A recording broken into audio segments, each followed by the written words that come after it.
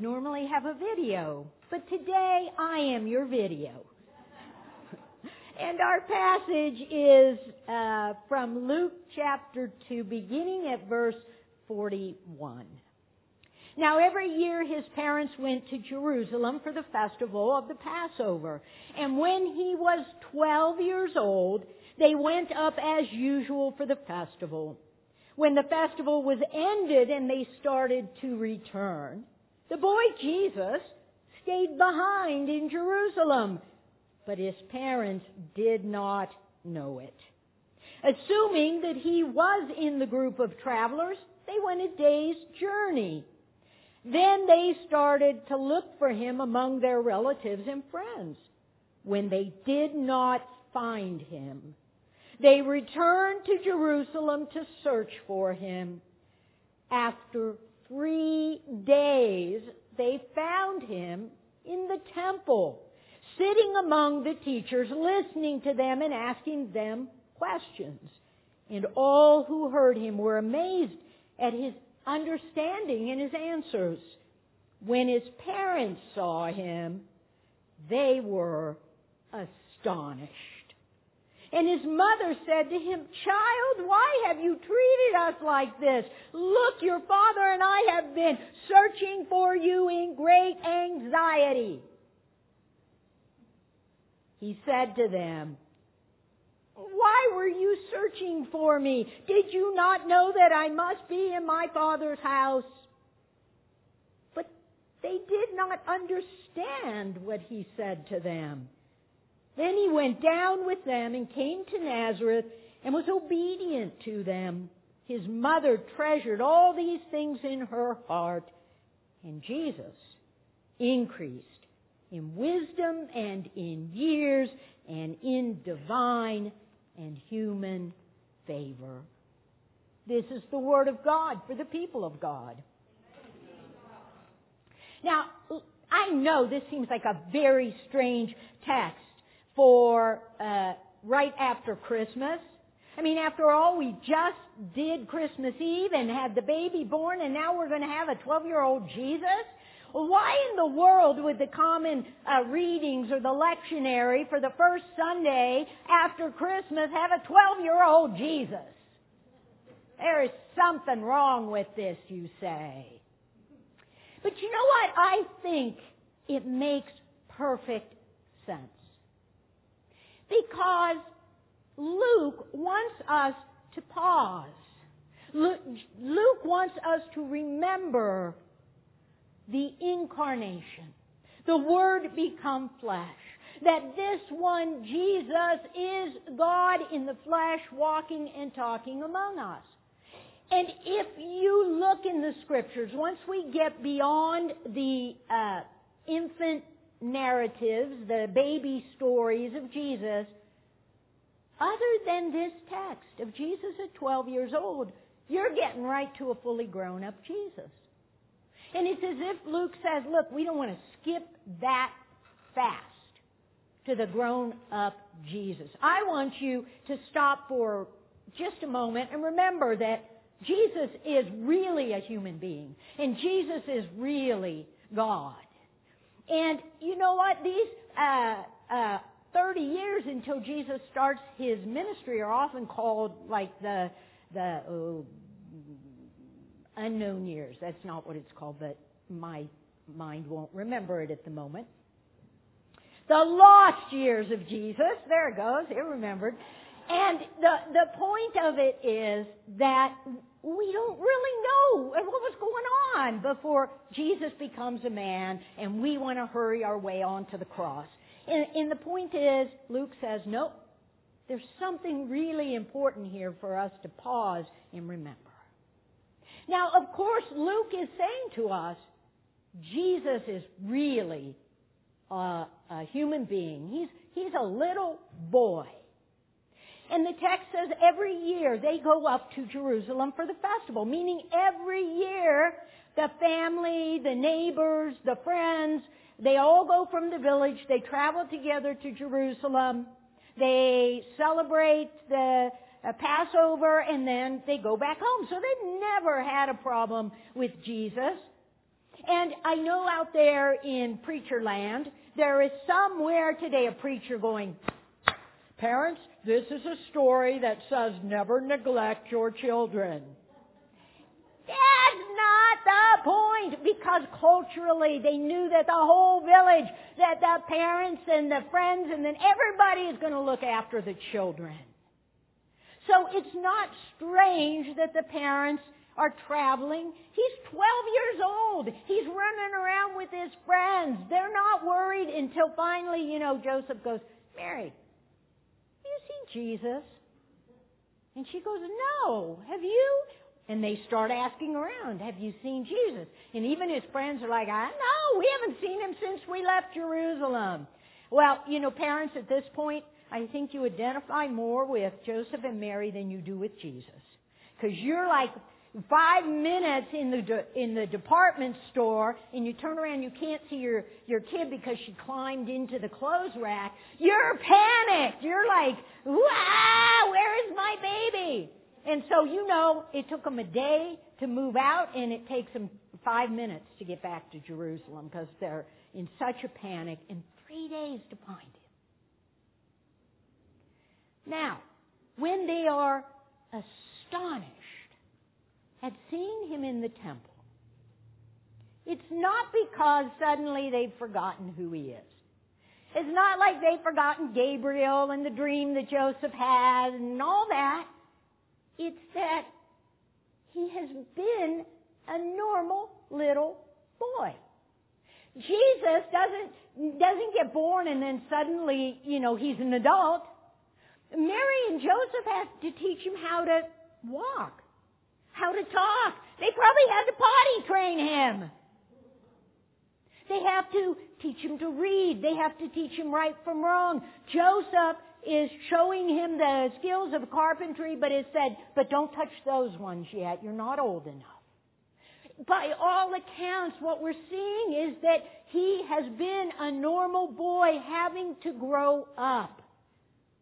And so Luke says to us, Jesus is human. He's done all the things a little boy does, and his parents have seen that. But now, he's at the age of 12. And by the time they come back to the temple next year, Jesus will be 13.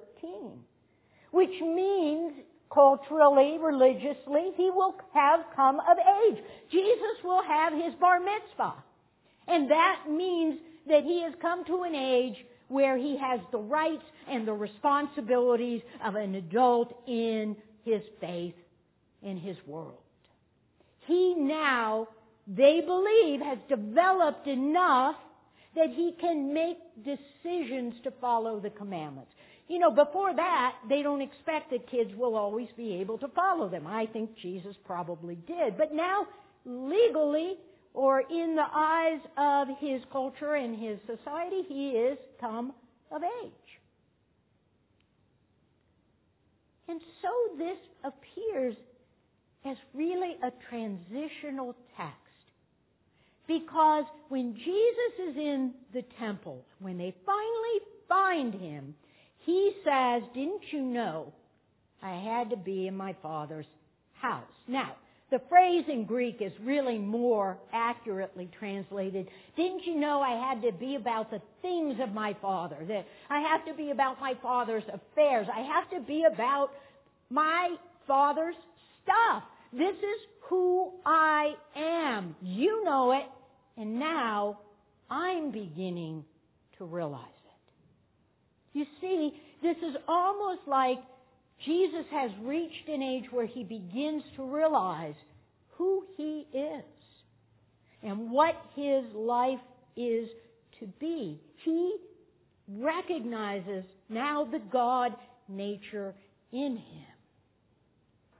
Now, here's the interesting thing, people of God, and this says something for us. Mary and Joseph, they're kind of like, duh, what? Mary and Joseph don't get it. The text tells us they don't really understand. Now, if Joseph and Mary as parents don't really understand, what does that mean for you and for me? that Jesus is God. And after all, I'm here to say, try and figure it out. Did God, who's the God of the universe, squeeze down into a little ball and plant in Jesus? Well, that sounds ridiculous, because that's not God. God isn't physical form. God is spirit. God is everywhere. What does it mean that God took on flesh? Mary and Joseph don't quite know. And it says to us that there is a mystery to God. You hear people say that that sometimes people put God in a box. We want to make God simple to understand. We want to make it easy and just bring God down to our level. And yet the text says to us there is a mystery to God. There is something that we will never fully understand about God, because we are creatures. We are not the Creator. We are physical. God is spirit. And Mary treasures it in her heart. Mary says, you know what? Don't get all this with my mind. This happens to Mary a lot. I can't intellectually figure all this out, but you know what? In my heart, in my spirit, I know it is true. That is the truth of our spiritual lives, is that if we're trying to get there by our head and intellect, we'll never get there. Because faith is about the experience of God. Faith is about that trust in God. Faith is about the heart. And Mary shows to us that, you know what? You're not going to get all of this mystery of God, but guess what? You can treasure it in your heart, and it will take root there and grow. So Luke has shown us that this Jesus is both a human being, a real boy, and he's God. But here then the text turns around and says he's going back to Nazareth with them, and he'll be obedient to them. As if to say, he's not fully grown yet. He's not ready. His ministry won't begin for another 18 years. And here's something that I went yesterday. I went, hey, the age of 30 is the age that brain science tells us is when the brain is fully developed. Now, for women it may be a little earlier, but for a man like Jesus, he's not going to have a fully formed brain until he's 30 years old. And that's when he starts his ministry, as if he has to continue to mature for the life of God to come to its fullness in him. The point for you and for me, when it tells us that Jesus grew in wisdom.